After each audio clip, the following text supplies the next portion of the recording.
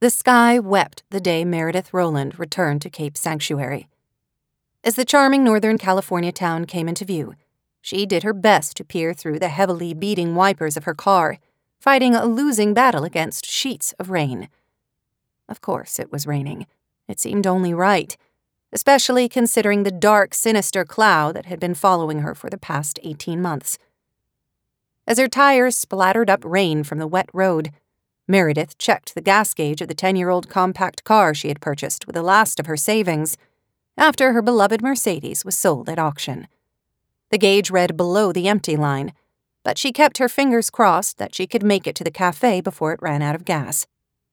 The car sputtered a little. "Come on, Posy," she said, using the nickname she had given it somewhere in Nebraska, not for a sweet-smelling floral arrangement, but because the first 3 letters of POS made a particularly pungent acronym that described the car's general quality. The engine chugged, and Meredith held her breath. "You've made it this far. Come on. Only another few miles to go. We're almost there, baby. You've got this." Though she knew it was irrational, even delusional, she thought the car seemed to pick up a little energy, like an old horse that smelled the familiar stable of home. A moment later, Meredith chugged on to Main Street on fumes and prayer. Miraculously, she found a parking space not far from the historic brick building that housed the Beach End Café. As she gazed at the building, with its cupola and planters spilling over with red and purple flowers, a flood of memories washed over her. Most of them were good, but a few made her throat ache and her eyes burn. She had adored this place once upon a time. During her childhood, the cafe had been her happy place. Whenever she had been feeling lonely or sad or frightened, she would come here in her mind. Here she had found love and acceptance. Her grandmother hadn't cared if she had a B in French literature, or if she couldn't remember how to conjugate to plunder. Frances and Tori had loved her just as she was. If she closed her eyes, she could still picture herself and her cousin as they had been back then. One blonde and fair, the other dark, but with the same hazel eyes they had inherited from Frances through their respective parents. They had been as close as sisters, closer even, sharing laughter and dreams and secrets during those halcyon summer months when Meredith would stay with her grandmother. She could picture them now in a time-lapse age progression that played across her mind. They were young girls, stopping at the candy store down the street to fill their pockets with sweets purchased using Meredith's spending money. Then pre-teens, riding cruiser bikes through town and giggling at all the cute boys hanging out at the skate park at Driftwood Beach. Then teenagers, sitting around a bonfire and talking and laughing with those same cute boys, while stars glittered overhead and the sea murmured its endless song. Had that really been her? The memories seemed vague and undefined, hazy and not quite real, as if it had all happened to someone else. Probably because it had. Meredith was a different person than that lonely girl yearning for affection. She once had a nanny who used to tell her that all the cells in her body replaced themselves every 3 months, so she really did become a new person, like a snake shedding its skin. She had learned as an adult that wasn't wholly true, that some cells regenerated every few days, others had much longer lifespans into the decades, and others never regenerated. Still, so many moments in her life had that ethereal, distant feeling, as if they had happened to someone else. Certainly, the past 18 months seemed a nightmare from which she couldn't quite wake up. All of those things had happened to her, though. She couldn't wish away her history. She tightened her fingers around the steering wheel as she finished parking and turned off the engine. Like it or not, she owned it and would have to figure out now how to take the broken pieces of that history and rebuild herself into something better. Reaching beside her for her umbrella, Meredith climbed out of the car and extended it, every muscle in her body aching from the long drive and the uncomfortable seat that offered zero lumbar support. Sharp yearning washed over her for the leather luxury of her Mercedes, complete with both heating and cooling properties. She pushed it away. That was part of her before life. This was her now. With rain clicking against the nylon of the umbrella, she arched her back and inhaled a few deep breaths, for courage as well as calm. The mingled scent of sea and storm washed through her, Smells that immediately took her back to long, rainy afternoons in Francis's old cottage on Starfish Beach, playing board games and watching old movies. Even in the rain, Cape Sanctuary seemed warm and welcoming, with flowers hanging from street lamps and more in baskets in windows. Outside the cafe, a bench with peeling red paint beckoned visitors and their tired feet to stop and enjoy the view. Did it also apply to those with tired spirits? Because her spirit was at low ebb right about now. Other disheartened travelers might be welcome to rest here. Not her. Meredith knew she would not be greeted with the typical warmth and comfort the cafe usually exuded. The people inside would not be thrilled to see her. Or at least one person wouldn't be, anyway. Her cousin and once best friend, Tori Ayala, would probably slam the door in her face and send her straight back out into the rain. Grow a spine, she chided herself. Tori couldn't send her packing, not when Meredith owned half of the cafe. She walked to the front door, lowering her umbrella once she was under the shelter of the entry. Heart pounding, she pulled open the door. At the chime of bells from the front door, the low hum of conversation and clink of glasses inside seemed to die away, and everyone turned to see the newcomer. It was mid-afternoon, past the busiest hour of lunch. Still, the cafe seemed to be enjoying a healthy business, more than Meredith might have expected for the off hour. "Be with you in a moment," a cheerful voice rang out. Nerves fluttered through Meredith. She knew that voice entirely too well. That voice had once been on the other end of all those secrets, sharing her own and taking Meredith's too. The last thing she wanted was a confrontation with Tori the moment she rolled into town, but she knew this one was unavoidable. She straightened, hitching her last designer purse a little more securely on her shoulder. All she had left was a wreck of a vehicle and the $300 contained in a Louis Vuitton bag worth about 6 times that much. Conscious of the patrons of the restaurant giving her sidelong, curious looks, Meredith shoved her hands into the pockets of her jacket, fighting with everything inside her against the urge to grab her bag tightly, push her way out the door, and flee back into the rain. And then what?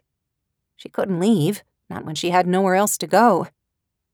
A moment later, the person she most dreaded seeing came out of the kitchen. Her cousin, Tori, wore a trim black apron with the Beach End Café embroidered across the front in white, and her arms competently hefted a tray of at least 3 or 4 orders. Her brown hair was caught atop her head in a messy bun, and she had a pencil tucked behind one ear. She looked as beautiful as ever, bright and vibrant and so dear that the sight of her made emotions rise up in Meredith's throat. The sentiment was obviously not reciprocated. As Meredith might have predicted, Tori stopped dead the moment she spotted her. The tray in her arms wobbled slightly, but she maintained control with the ease of long practice. Meredith's stomach rumbled as the smell of sizzling meat mingled with coffee and fried potatoes, scents she would forever associate with a cafe. Meredith suddenly remembered she hadn't eaten since a hurried meal the night before, an inexpensive frozen dinner she had bought at the convenience store next to her questionable hotel in Sacramento and cooked in the microwave of her room. She pushed away the hunger pangs as something to deal with later, which was becoming the mantra of her life. "Hello," she said, not sure what else to say. Her tentative greeting was met by a wall of fury that seemed as tangible as those storm-tossed waves at Driftwood Park. "Get out," Tori snarled. "Get the hell out." Meredith could feel herself shrink. She hated confrontation. It made her want to disappear, to curl up around herself in the fetal position with her hands over her head. At the anger in Tori's voice, Meredith wanted to slink out the door, climb back into her car, and drive away through the rain-spattered streets. She couldn't do that. She had come too far, literally and figuratively, to give up now. She drew in a deep cafe-scented breath and faced her cousin. "You want me to leave my own cafe? Why would I do that?" "It is not your cafe," Tori snapped, flushing. "Not all of it, but half of it is." Tori's mouth tightened, and she hefted her tray higher. 49%. I'm still the controlling owner." "I know that," Meredith said quietly. She felt lucky to have any stake at all in the cafe. especially when she didn't deserve so much as a box of straws. Frances had clearly stipulated in her will that Tori would always have final say in all the cafe operations, given that she had spent her entire life working here, whereas Meredith had only spent a few weeks every summer. "I don't have time for this right now," Tori hissed. "I have customers. Some of us work for a living instead of existing on money we stole from gullible senior citizens." As she no doubt intended, her words cut deeper than any chef's knife.